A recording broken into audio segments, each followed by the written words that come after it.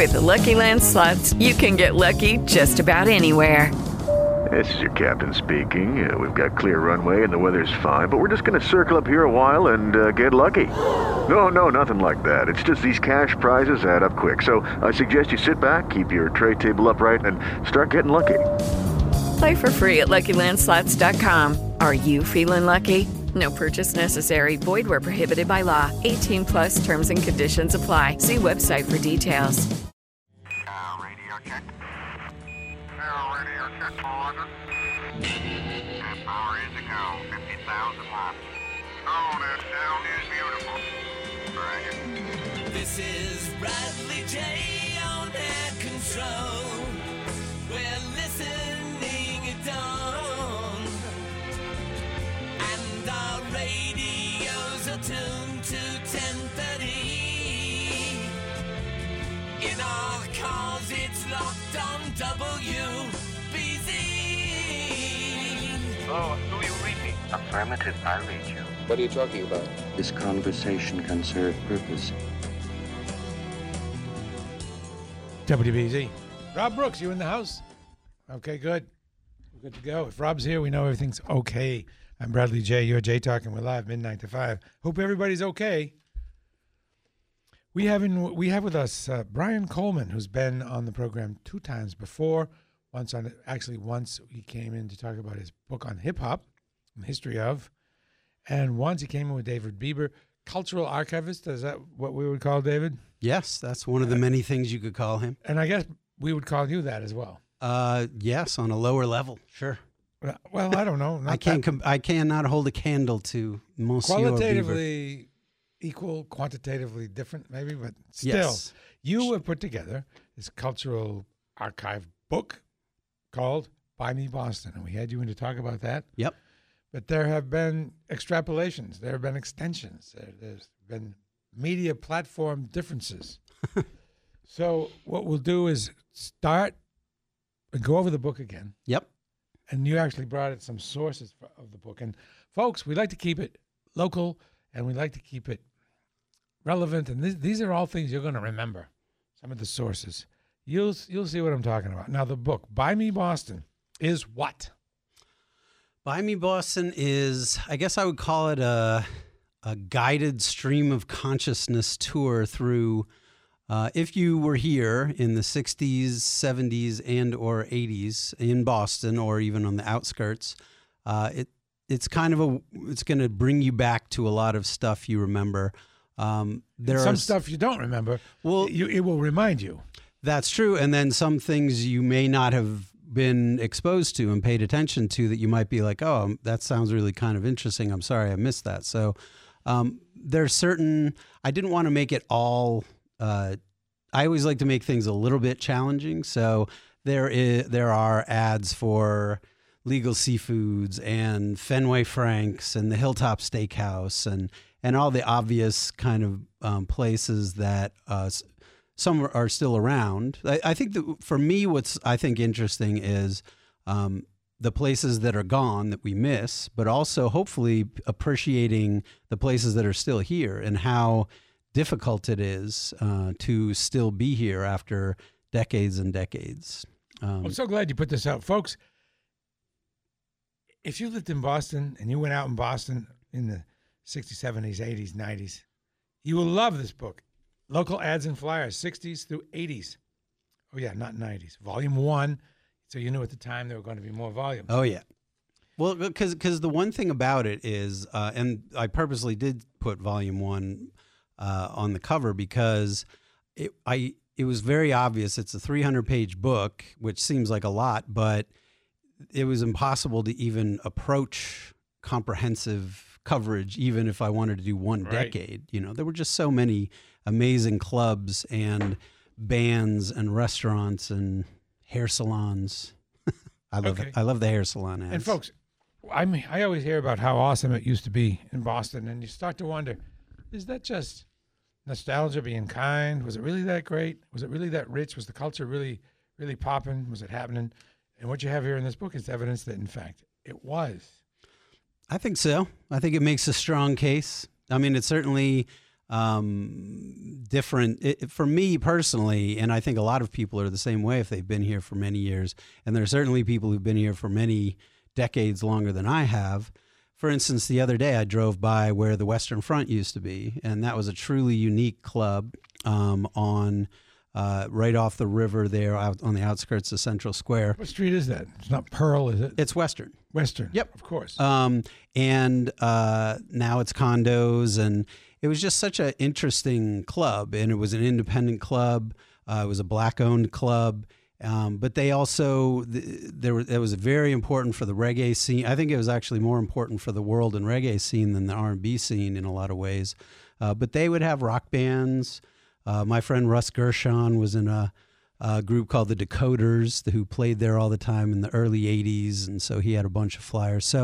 But that's gone. And I think a lot of people have that sense memory of something you'll drive by outside of Harvard Square and be like, oh, that's where the Orson Welles was and the theater there. So I think that's important to remember those places, but also, like I was saying before, to celebrate places that are still around. The Middle East is still around and still going strong, and Legal Seafood, as I mentioned, is as strong as you can get, but they started out with just one. Everywhere starts out with one little place, So folks, this is a walk through your life, through the advertisements that you saw. Page number 1, Frank Zappa's. It has movies, it's hairstyles. Let me just give you the types of things. Cinema marquees, ads for benefits, ads for places like the Hillbilly Ranch, which I went one time. I cherished that. I just kind of wandered in there and said, whoa. Hair salons, ads for gigs with bands like Volcano Suns. And places out of town, right? Yeah, it's not just Boston proper. So Cherry Valley. Oh, yeah. Where's that? That's it. I don't even know where that was. Okay. That was another nighttime magazine, nightlife magazine dandy. A lot of hair places and restaurants, Grendel's Den. Yep. Which is still there. I was there. Each of them has a photograph. Many of them have photographs that just tells such a story about the time. Well, you know what it's good for, too? And I purposely, even though there's no actual systematic order to the book, it's not in chapters, it's not here's all the restaurants in one place, it's not even chronological, but there is an index in the back because you could be like, wait, where was Roscoe's? Like, I can't remember. Like, was it here? And it's like, well, go to the ad, because the ads always, unless they really mess something up, they have the address because they want you to know where to go. So it becomes also, besides just a fun thing, it becomes a nice little reference to this lost city that is no more for at least part of it. One thing that I wish bands did for posterity, they never put the year on their posters. Yeah, that's horrible, so sad. It can be tricky. Tricky. You see these things, you want to know, when was that? Well, and the interesting thing, it came up a couple, usually you can kind of figure it out. That I think there's a 6 or 7 year swing where it's like if it was Wednesday, September 23rd, that could only be 1983 or 1976 or 1991. But it requires a lot of research. It does, but that's what calendars are made for, I guess. So, what do you think's the best year? I know. Tough question, right? But so what? Go for it. The best year. Well, the best year for, let's say, music and culture. Well, for me, just for the advertisements, I would say probably. I'm going to guess you're going to say 83. Nope. Not even close. I think the Boston After Dark in like 1969. Whoa! Because this is also a time when the ads were works of art. I mean, they really tried, like outlets, businesses like Tello's had these incredibly artsy advertisements, hand drawn, or the photography was incredible, and it was very unique. It was done specifically, and almost all of them are. I think you would be kind of laughed at if you made a very pedestrian ad in that era. It was very important because the counterculture was a real thing, and people were, and I've said this before, and I've had this discussion with people like David Bieber, is that people would really take time. You know, that was like, I'm going to take an hour and read Boston After Dark. I'm going to take an hour and read The Real Paper. And it was not just the articles, it was also the ads, because they complemented, they were very artistic. There are ads, I included one or two in the book that are actually difficult to decipher. Like, you have to really look at it close to be like, what is that even saying? You know, it's almost, I'm a hip hop fan and graffiti fan, and it's almost what you might call wild style graffiti, which is where you're trying to mask it. So it's almost like this coded language. And that happened all the time back then. So for me, that's my personal sweet spot. And also because the bands, you can see The Who is playing for, $3.50 at the BU Armory there, or something like that. And so that era, even though I wasn't even born at that point, but so for me, I love not just this kind of nostalgia for something that I wasn't part of, but just because I think that really at that point, people who were making the ads were really trying hard, and they really wanted to get people's attention.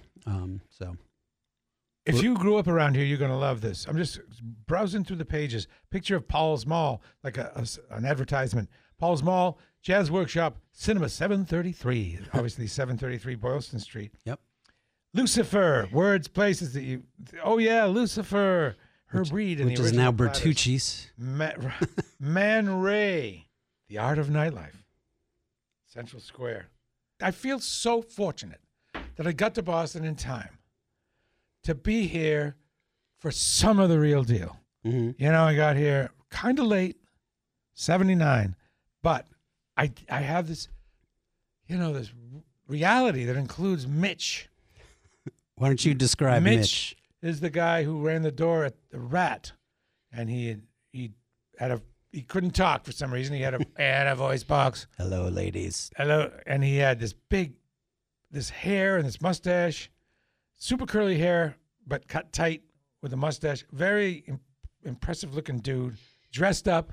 He'd wear a jacket and a tie, and he was.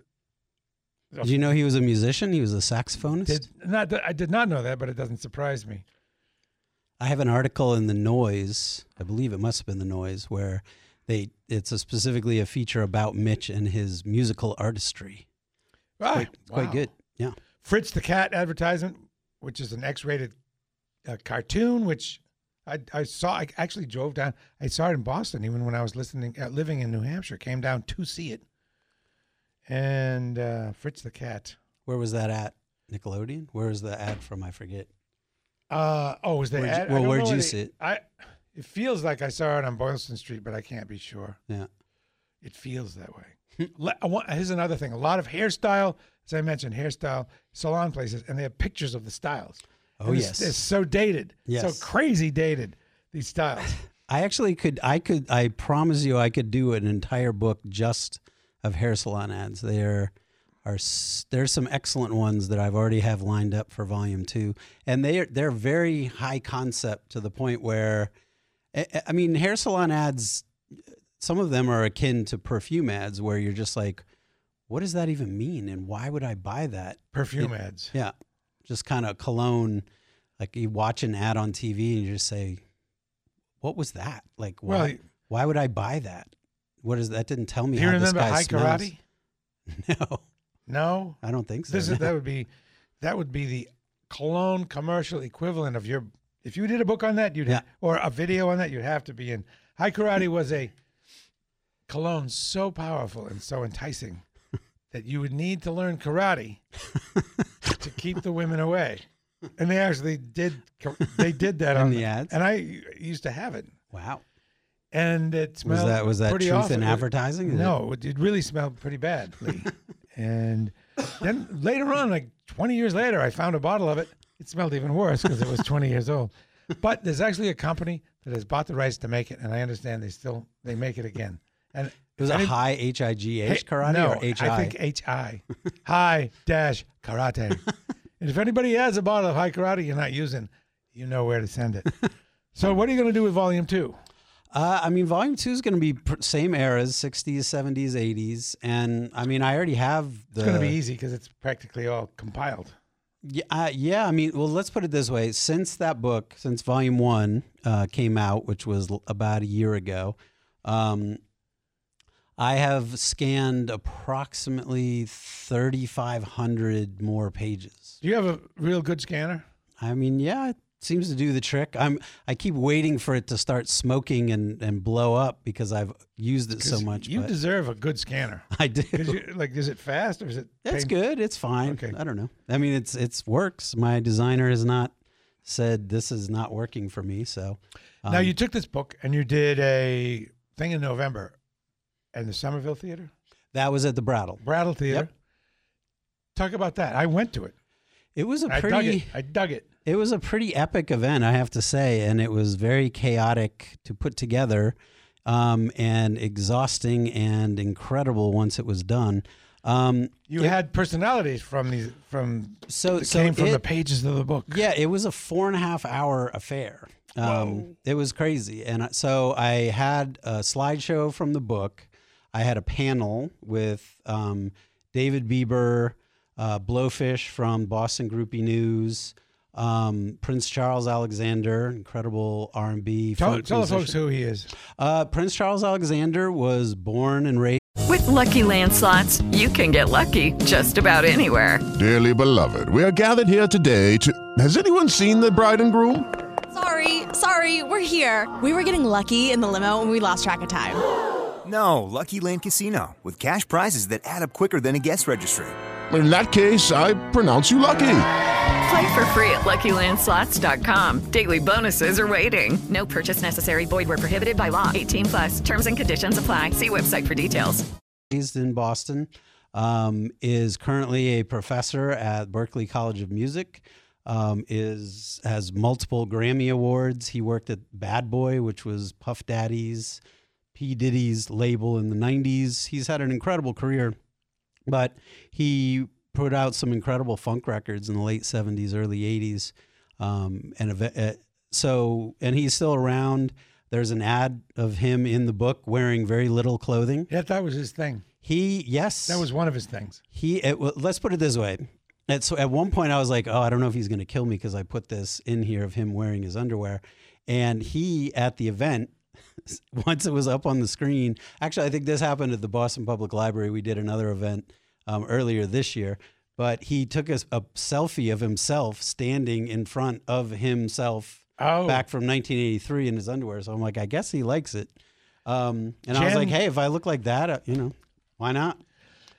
And so it was a panel for like about an hour. I also showed multiple video clips as well. And that's where this, as we'll talk about in a little while, the Video Loft kind of idea came from. I played Human Sexual Response, incredible punk, post-punk, however you want to call it, band from the late 70s, early 80s, Mission of Burma. And I played some Prince Charles and the City Beat Band stuff in that as well. So it was kind of everything. I decided, usually the way I do my events is if the world blows up tomorrow, at least I did everything I wanted to do. Under your belt.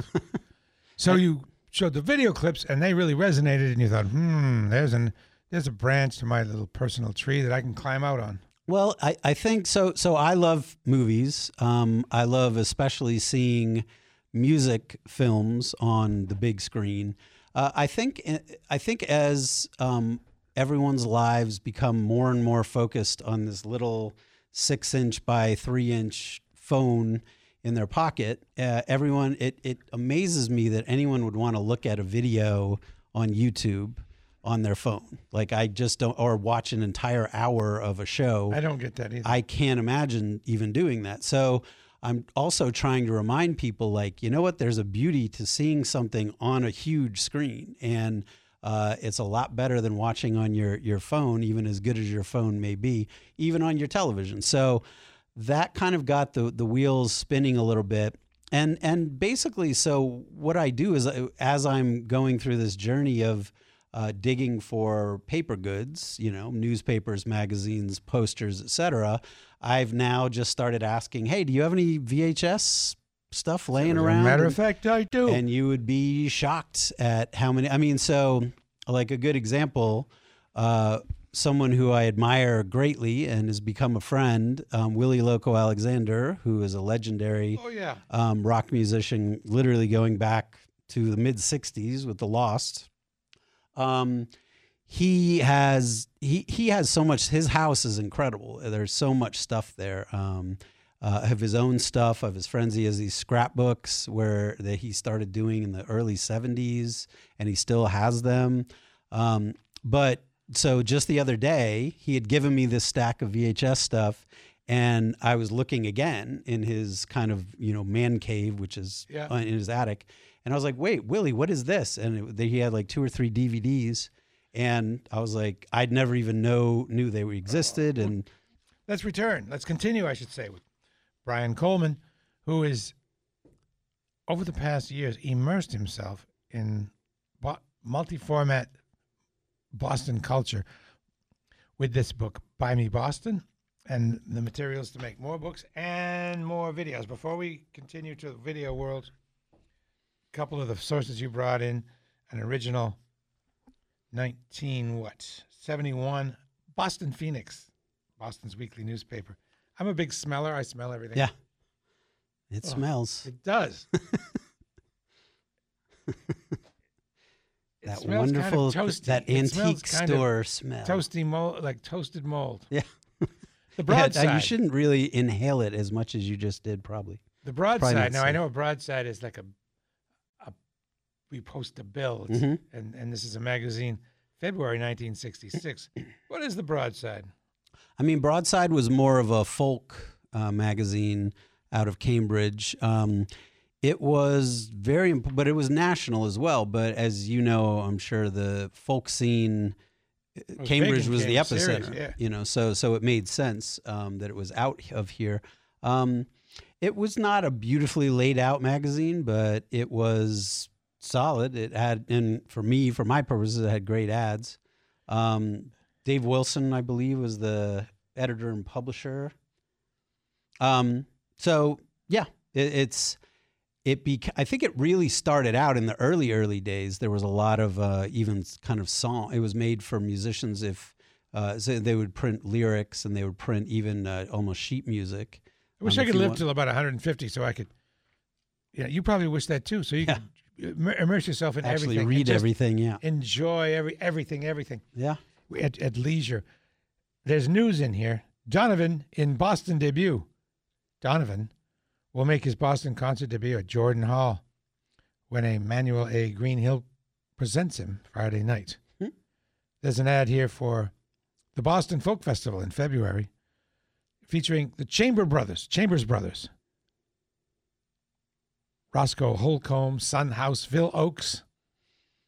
Yeah, I think it's a perfect of what the folk scene was back then, and it wasn't just people strumming on guitars wistfully, and there were Son House and Chambers Brothers were definitely not a folk band, and there was that kind of cross pollination between bringing in all these different styles.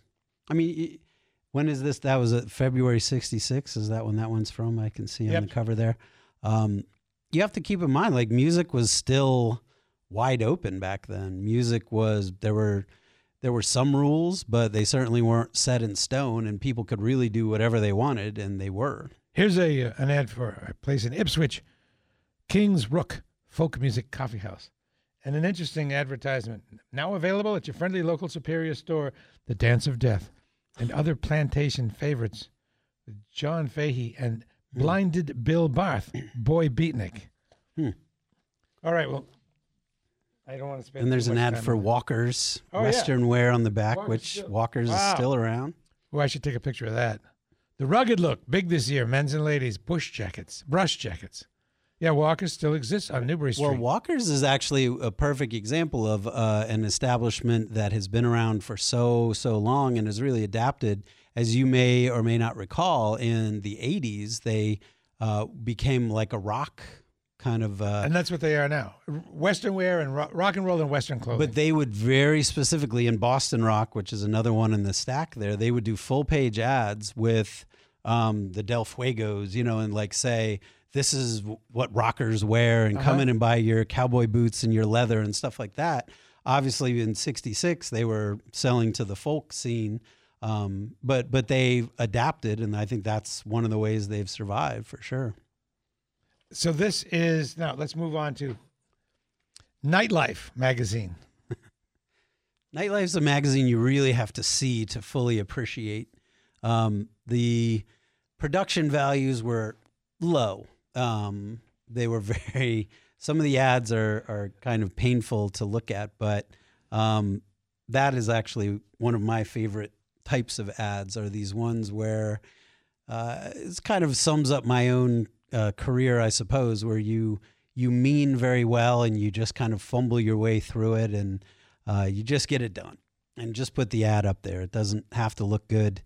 One of my favorites, which it will be in the next issue, the next volume, is an ad for, I believe it was Katie's, which was a club in Kenmore Square, which is part, Lucifer, Katie's. Yeah. You have to say the K's. Yes. Do the K's appear in print too? Yes. Katie's. Sometimes. That was the first place I went. Oh, really? To see the band Live Lobster. Yes.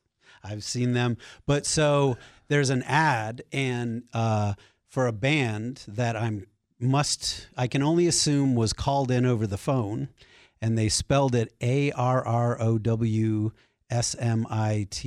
Oh, really? And I would love to ask sometime and see how that went over when the band saw that in print and were like, "Are you serious?" And then that was from maybe 73, 72, 73. This Nightlife seems to focus on Rhode Island, at least in this issue. Yeah, there are different issues of it. Some of them are kind of focusing more on Worcester and Western, and some of them are in Rhode Island, and some of them are more Boston, like outskirts of Boston. But yeah, that one I think is definitely very references to the Mill Hill Club. PF and the Flyers. Moving on, we're chewing up a lot of time here, but actually, I have endless time. I don't know about you. Panorama magazine. What the heck is that? So Panorama was, for me, yet again, is a great magazine for ads, because it was basically a tourist magazine. So if you were staying at the Sheraton or something like that, I'm sure it'd been in the lobby.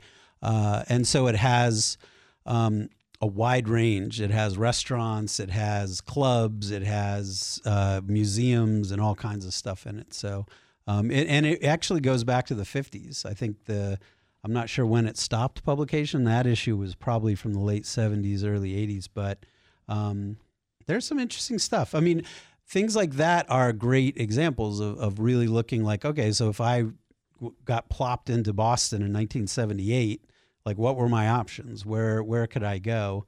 You weren't going to find the real underground stuff in something like Panorama, but generally you would find, okay, so here are all the locations where legal seafood was at that point, and here's an ad for the Museum of Science and what they were doing, and the Children's Museum and that kind of thing. Back cover is an ad for Leechmere. There you go. And this was when hi-fi equipment was a thing. Yep. By the way, you ever notice no one gives a care about hi-fi anymore? No one cares about sound quality. True. Well, Sonos does all right.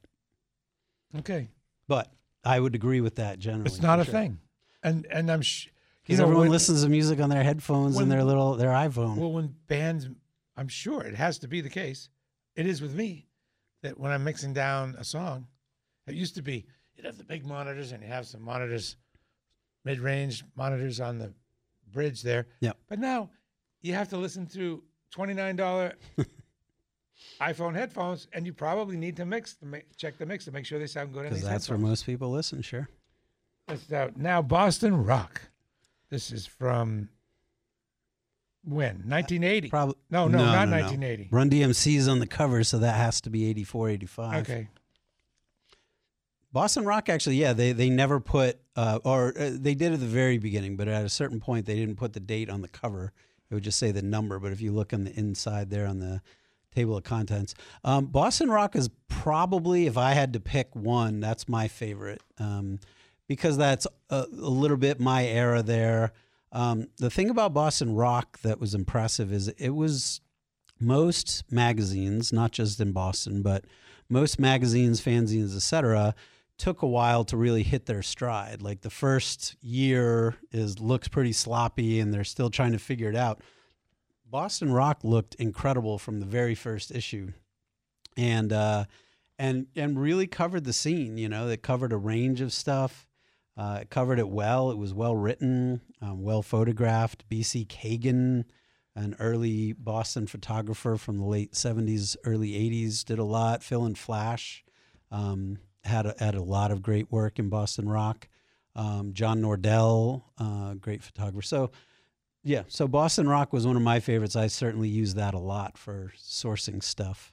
Boston Rock, one issue as a cover, Peter Wolf, running on plenty. A young-looking Peter Wolf. And also they talk about the Wipers, spectacular band from Seattle or Washington, one of the two. Yep. The Liars and XTC. This is right in my wheelhouse. Yep.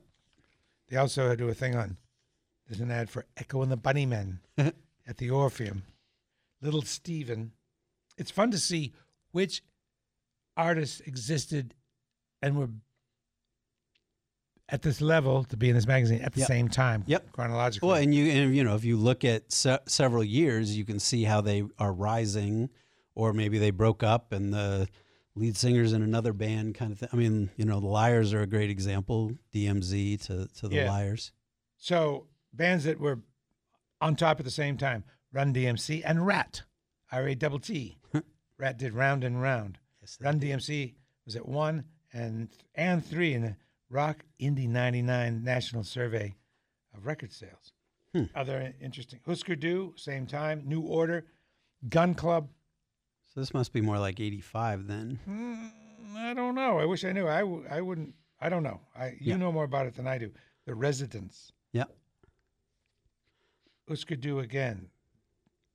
But that was kind of the beauty, though, of the underground back then, was you could have as bands that were all kind of quote unquote alternative, as different as Husker Du and the Residents. That's a pretty wide swing there. I really am a stickler for the date. I can find it if you want. I know where it would be. Okay. It is 84. I'm thinking 85, but you're a genius. I bet you're right.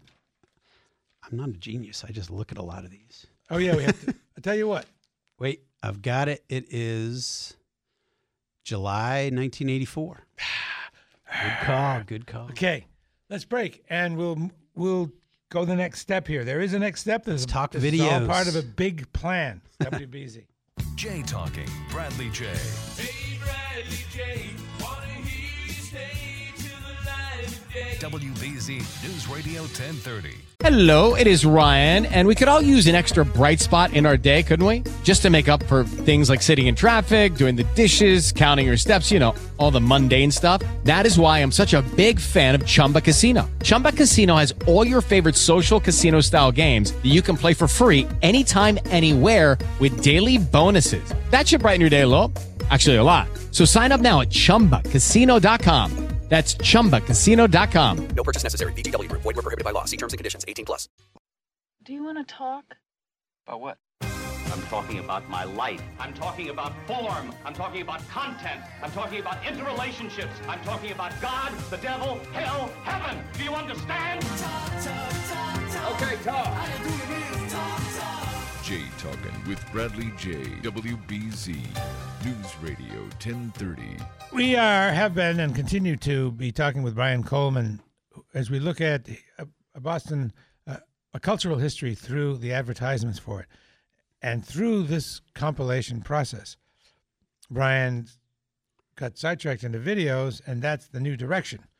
And you have had already one sort of exhibition of videos, and you're going to do another one. You still call it Buy Me Boston, but it's an entirely different format. Can you talk about the format, the one that was and the one that is still to be, the one that's coming up? It's just kind of why you're here. It's supposed to be Thursday. Yep. August 22. Yep. Oh, it is August 22. It's happening. Okay, it is. Okay, good. So the first one, what was? The first one was in April, and that was at the Coolidge Corner Theater. I guess what I've started to do is think about ways that I can kind of branch out with this, the concept of kind of bringing people back to this era, and not just in one way, not just with one approach, not just with one kind of genre of music, for example, but to really present a broad range of everything. So the first one that we did, and it really started at the Brattle last November, which was the book launch, but that was a hodgepodge of all this different stuff. So when you saw the videos, though, that's when it struck you, whoa, yeah. I want to kind of go in that direction. And these are videos that you found in the process of finding the advertisements, and they became a separate vehicle. Well, and I started to realize, too, that it could be done in kind of a similar, at least, approach in that it's not just one thing. So it's not just live performance videos. There are kind of the MTV V66 style videos that are made for songs. And it's all local, that's the thing. And I have a bunch of those, ranging from Prince Charles to the Pixies. You have V66 videos? I do have a couple. Eric Green is a friend of mine, the guy who did the V66 documentary. And so we'll be doing more of that as well. But I have some good V66 stuff. V66, by the way, folks, was the local version of MTV. Didn't it even predate MTV? No. It was 85, 86, I believe. Okay. And then it became the Home Shopping Network. Oh, yeah. There was an excellent documentary out called Life on the V. If you're looking, I'm sure it's on certain platforms. So I have tons of commercials. I have like tweeter commercials, and I have actually video commercials. Yeah, I have a pretty amazing I guess it's a commercial. It's like almost 4 minutes long. It's basically a Larry Bird versus Magic Johnson commercial, even though it's not clear what it's advertising, and it's set to everybody's working for the weekend. And no one knows what it's about? Well, I do. I've done some research, and it was a Converse commercial actually done in, I think, 86 or 87. But it's incredibly high production value. And I have that. I was almost going to play it at this one, the next one, but I'll probably save that. But it's it's a mini movie, Magic Johnson's in it. Larry Bird is chopping wood, like in the woods somewhere with a flannel shirt on, and it's pretty amazing.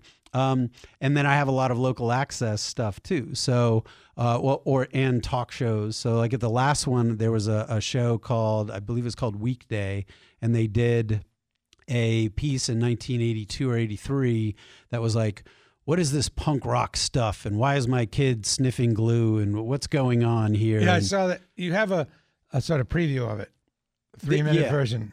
And yes. And is something... Well, that was like a recap. Like afterwards, I put that together. Okay. And it was incredible. And actually, it turns out that the guy who gave me the footage, or who shared the footage with me, Drew Stone, was in it. And as I was watching it, I was like, wait a minute, isn't that Drew? And he happened to be in town when I showed it. So he showed up and did the intro. So I like to do that too, is bring, if there's someone who's part of this stuff in making it, then bring them on and let's find out what that was like. So there are local talk shows. Yep. Which are fun. And they're discussing the urgent business of the day and talking about punk. There's punk people trying to explain why the man is so afraid of them. But it was great though, because, and I played like 20 minutes of it, because these kids are very I'm a punk rock kid myself, and these kids are explaining themselves very intelligently. They're not just trying to tear the studio up. Like, they are very thoughtful, and kind of it does a good job. And I even think the host, I forget who the host was, but he did a good job of not making it into this, Geraldo kind of sensationalistic kind of thing, but just explain to us, why is your hair pink? Like, tell us, right. And they had really good answers, but like some legendary, like Dave Smalley is in there, for legendary hardcore dude. Yeah. What was his band? He was in DYS, and then also later on in Dag Nasty, which was one of my favorite groups. Okay. Anyway, so it's kind of like the book. It is a little bit of everything, and it's made to kind of give a bird's eye view, but not a comprehensive bird's eye view, because that would be a little too heavy-handed and a little too long, to be honest with you. So this next one I have coming up is part of the Brattle has a series called the Real Music series that's going on in July and August. They had like an Elliott Smith documentary. They're showing, I believe, a movie called Babylon with The Harder They Come, like the next week after mine, reggae movies. So I decided to do all live performance footage and a pretty wide range of stuff. We'll get into the details of that Cool. after the break. All I right. have a question about getting into these theaters. Is it hard? Is it difficult? What do they need from you to let you in a theater? They need to make money, right? And they need to feel like you're going to fill the seats. Is that it? What are your challenges when you get a book in a theater? Do they require money up front? A what do you call it? A guaranteed amount of money? Well, talk about that. Each place is different, but I think the places that I deal with I have relationships already with the people who book them, and they know that I'm a very good promoter and that you're going to do your diligence. that it's in my interest, but also in their interest to get as many people in there as possible. Here you are, as a matter of fact, and have them have a great time, and so. So it all works. And keep in mind, I'm not getting like prime time slots. Like I'm getting not Friday night at 7:00, 7:30 or something like that.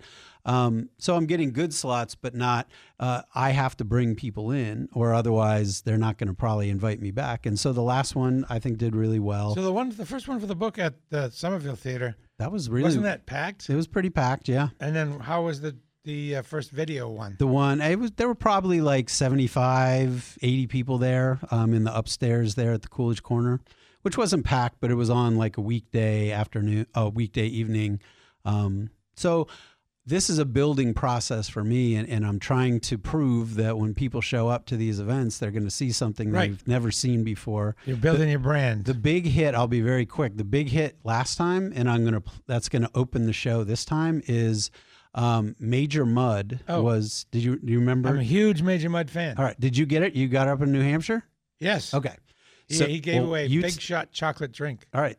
Why don't you tell everyone? No. You go ahead. Well, I'll be quick. So Major Mud was basically a lot of children who were, 6, 7, 8, 10 years old in the late 60s, early 70s. That was their babysitter after school. Yeah, he was the astronaut version of Bozo the Clown. He was. And so I obtained some Major Mud footage, and there's one, and it was a kid's show, and he had the insane idea of bringing, 30 children into a room and trying to control them, and it was never going to work, and it was always chaos. And so he's trying to interview these kids.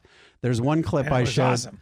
There's one, these kids are just wandering about. They're interrupting him as he's trying to talk. He's live on air, and it's total chaos. And I'm like, this guy must have gone home at night and just fell into his bed and just been like, why am I doing this? But so there's a footage of these two sisters. We have 15 seconds. With very heavy mass accents singing Somewhere Over the Rainbow. And they're like 6. But everyone loved it. There was almost a standing ovation. So I'm like, all right, this may become my theme. This might become my mascot. Major Mud, man. I just love talking Major Mud. Now we're talking about Buy Me Boston, which, how do you describe it in one word? To me, it's a one word, visual chaos. Chaos. Visual history of Boston culture through the advertisements for it. Yeah, I think to me, it's kind of a stream of consciousness type of thing. And I think that's what makes it fun, because you never know what's going to happen on the next page. Like, so if I had made it, these are all the movie theater ads and these are all the restaurant ads, I think it would have been more predictable. And I like that it kind of just flows very randomly. And it also gets me off the hook of having to think too hard about it too. Random is good. It's exciting. Well, I hope so. Now, you've branched out into the videos that you accessed while finding the materials for this. You came across a whole bunch of videos. Yep. So now you're going to actually have a show. You've done one, and now you're getting into another one, and that's the reason you're here. It's at the Brattle Theater, Thursday, August 22, 7:30 to 9:30. There's 3 segments. I don't know how specific you want to be on this. Segment 1, Miscellaneous Boston. Yep. There's Rock Against Racism. And then segment 3 concerns a man named Billy Ruane and the Billy Ruane Video Archives. And we're going to, when we get to the Billy Ruane part, we'll be pretty detailed because Billy Ruane he deserves he deserves some time. A statue. Yeah. Oh, is that going to happen? I hope so. Okay. Our first step was there's Billy Ruane Square. We have to talk. We have to tell him who he is before, and let's not do that. Anytime you want, just start the Billy Ruane train, and we'll go with it. First, segment 1, Miscellaneous Boston, and this is a show you can see. You're going to go to a theater and see some of these videos. And most of these are not on YouTube. Most of these are, and that's on purpose. I mean, but some of them are too, which is okay because my approach is. Stop looking at videos on YouTube videos on your phone. Put your stupid phone down and come to the Brattle, and let's listen to them very loud in a room with a lot of other weird people, and we'll all enjoy it. It'll be a communal experience. And local. That's really important. It's your local history. And the beauty of it to me is that a lot of the people who are in these videos will be in the crowd too. Like they're people I know, friends of mine, or just people I've invited. And so that's important to me too, to have, if there's someone there in the crowd who's there, like, why am I talking about this? You tell us about this video, kind of thing. So it includes Ron Delis, a 1985 commercial for Around Town with Ron Delachiesa. Tell us about Ron. Ron is a legend, known more for classical music. But in the 80s, in the mid 80s, there was a show called Around Town, and I'm not sure how widely, I don't really remember the show, but it was on cable and it was very clearly geared towards a cable audience, not kind of a more terrestrial kind of TV audience. And it would, there were movie reviews and there were restaurant reviews. And to be really honest, it was very, whoever advertised on there certainly got a lot of attention. Let's just say that. So there's just a interesting little commercial. I found a reel at David Bieber's that was basically like a demo that was being sent to, I think, potential advertisers that has all these Around Town advertisements. So I started off with that.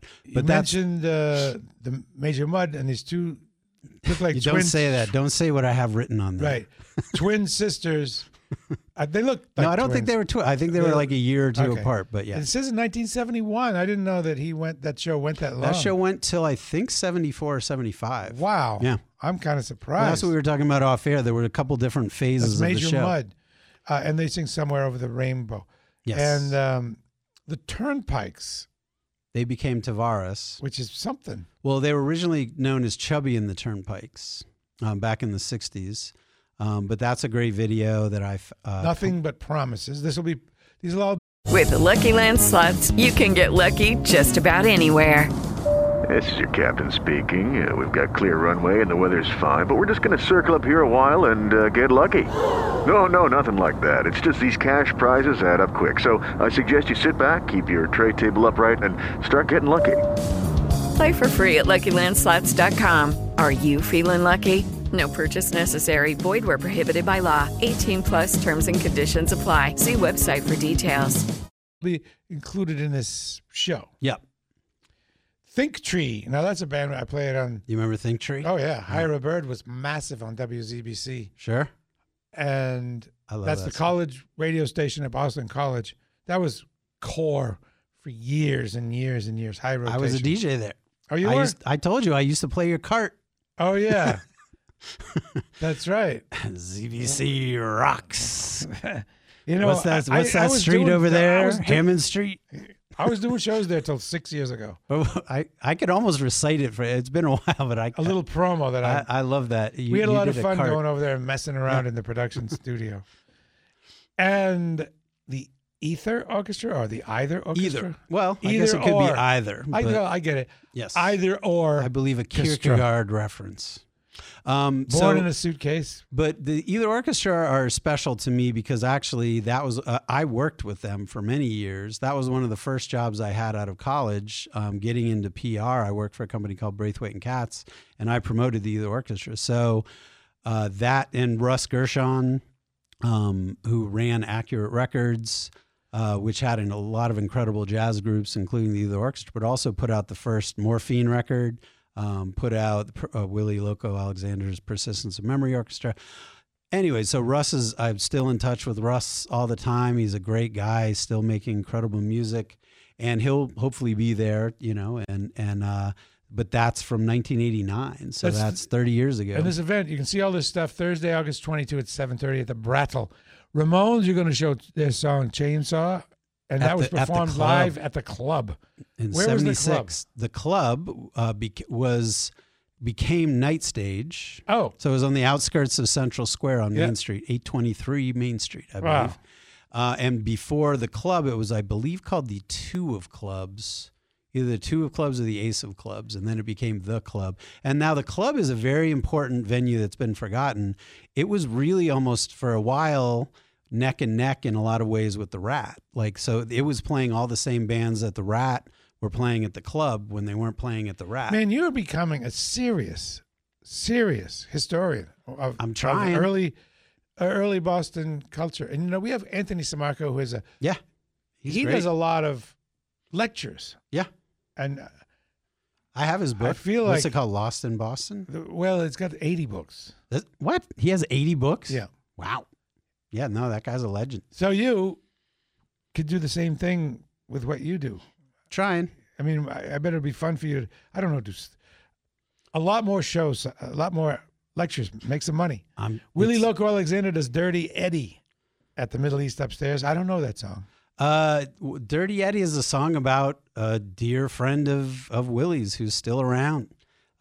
He was a musician. I forget what bands he was in, but it's, the lyric goes, Dirty Eddie is my best friend. Jay Giles' Sanctuary. Well, that was Saturday Night Live. And that, Oh my God, that one with those crazy red stripy pants. Oh my God! No, I don't think they were pants, balloon. They pants. They were like the little Justin Bieber pants that he wears, but I don't believe those were striped. I know which the ones you're talking about. They were not in this performance. Like those pants, all I can see is the pants. It's an amazing performance by an otherworldly band and at their peak. With Rodney Dangerfield. Rodney Dangerfield introduces them, so that's a plus. Sanctuary. It's a great version of that. Okay. Next, you have Rock Against Racism. So Rock Against Racism was an incredibly important organization that is 40 years old this year. It was started by Rebe Garofalo, who's a friend of mine and someone I admire very much, professor emeritus from UMass Boston. And Fran Smith was the other co-founder. She's still around doing a lot of amazing activist work. So Rock Against Racism, there's a long history of it. It started in the UK. Obviously, the point of Rock Against Racism should be fairly clear. It was the different ways to combat racism and white supremacy. And the Boston chapter, the short version for the show tonight is the Boston chapter documented itself incredibly well. They were funded, they had equipment, and they would show up at all their shows, whether it was an outdoor show in Jamaica Plain or they did a whole series of shows at 9 Lansdowne in the Metro. There was like a Free South Africa Day, like Little Steven was there, and they had all these incredible musicians. So the people at UMass Boston, which is where the archive exists now, have been kind enough to give me access to some of this stuff. And the Rock Against Racism stuff, very few of those bands, no one will know them. Hopefully people remember One People because they were an excellent reggae band. I'm going to play them. But there are these two, the Rappeteers and the Incredible She's are these pretty much unknown female hip-hop groups from 1984. Wow. From Madison Park High School. And the stuff is just absolutely amazing to watch. So that's not something you're going to sing along to, but you're going to be like, wow, I've never seen that before. So UMass Archives, they give you access to these. Do you make copies? How does that work?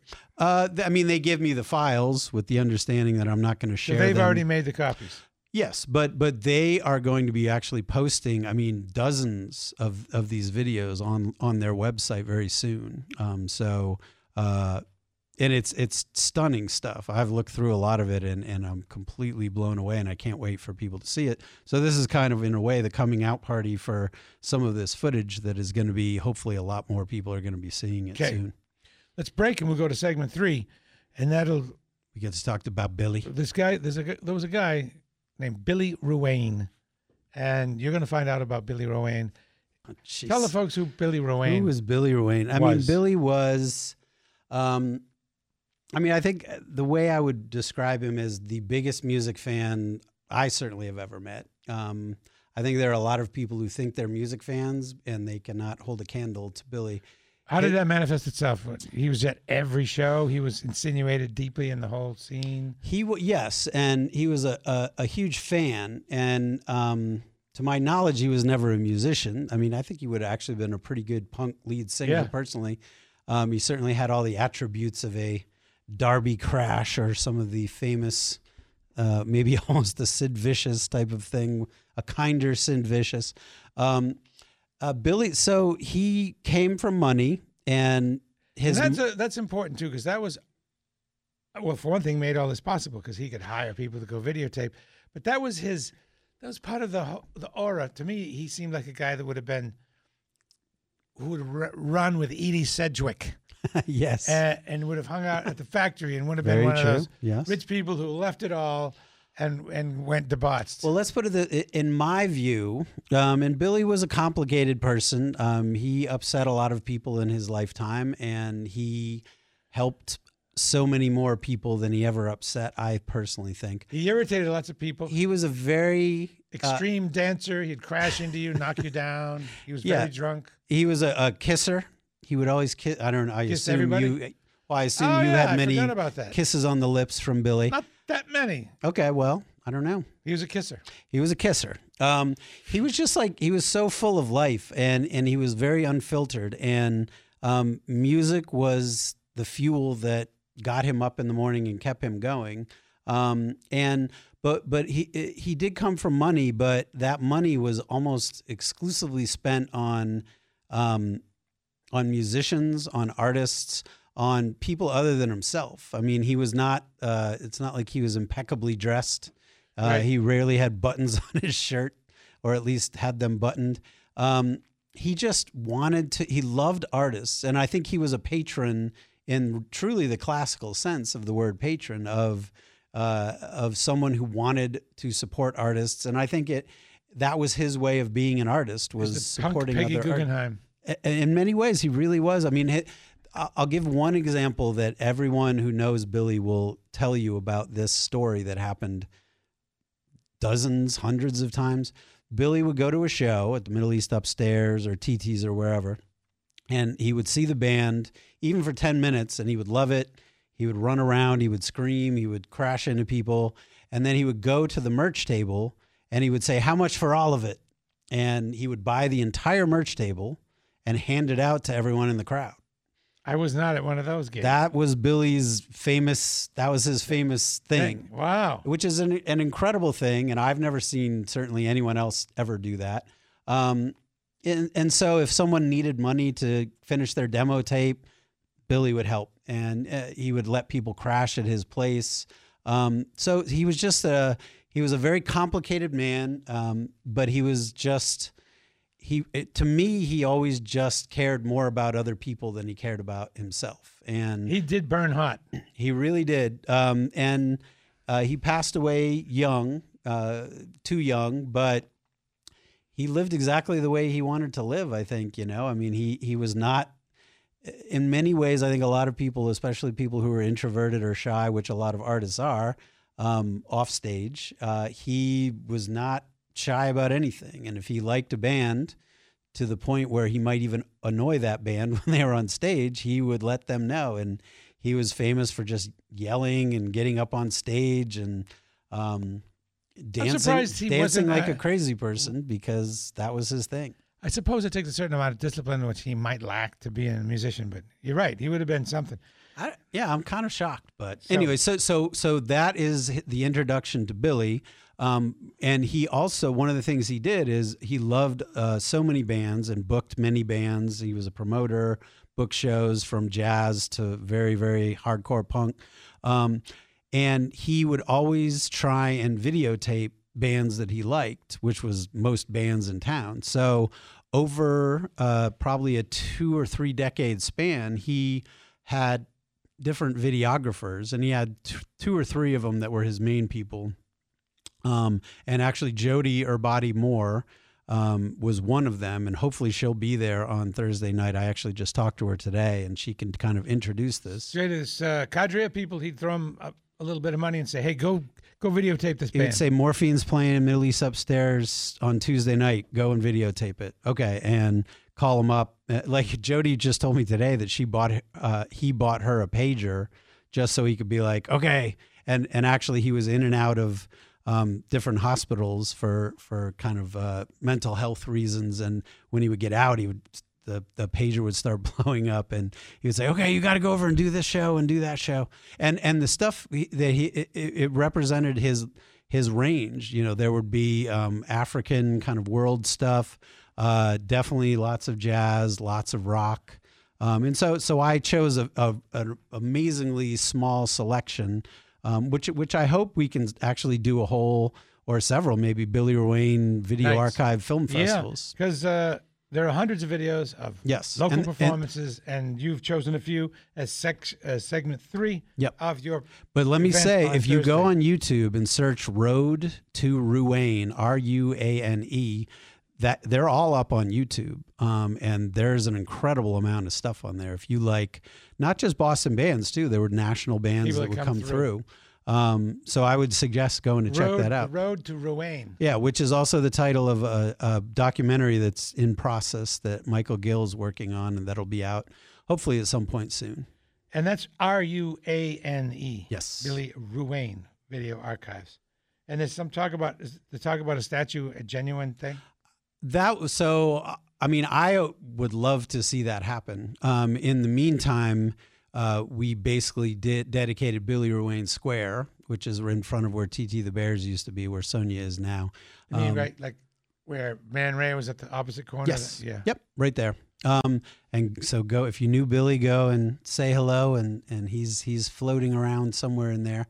I would love to get the people together and get the team, and I think a statue would be very appropriate. And of course, the statue, his shirt would be unbuttoned all the way down. Right. He'd be wearing his trench coat, and he'd be in some kind of pose, dancing, flailing Some akimbo about. pose. Yeah, Billy was quite a dancer. Okay. Well, wonderful that you came here. I appreciate it. Really have steeped us in Boston culture, both in print and in video. This is a great thing, folks. If you can get to the Brattle Theater Thursday night, August 22, you'll be able to see with your own beady little eyes what we've been talking about, including the Billy Ruane, the samples from the Billy Ruane archives. Yep. Thank you very much, Brian Coleman. Thank you. I appreciate it. Absolutely. Okay, round 2. Name something that's not boring. A laundry? Ooh, a book club. Computer solitaire, huh? Ah, sorry, we were looking for Chumba Casino. That's right, ChumbaCasino.com has over 100 casino-style games. Join today and play for free for your chance to redeem some serious prizes. ChumbaCasino.com. No purchase necessary. Void where prohibited by law. 18+ terms and conditions apply. See website for details.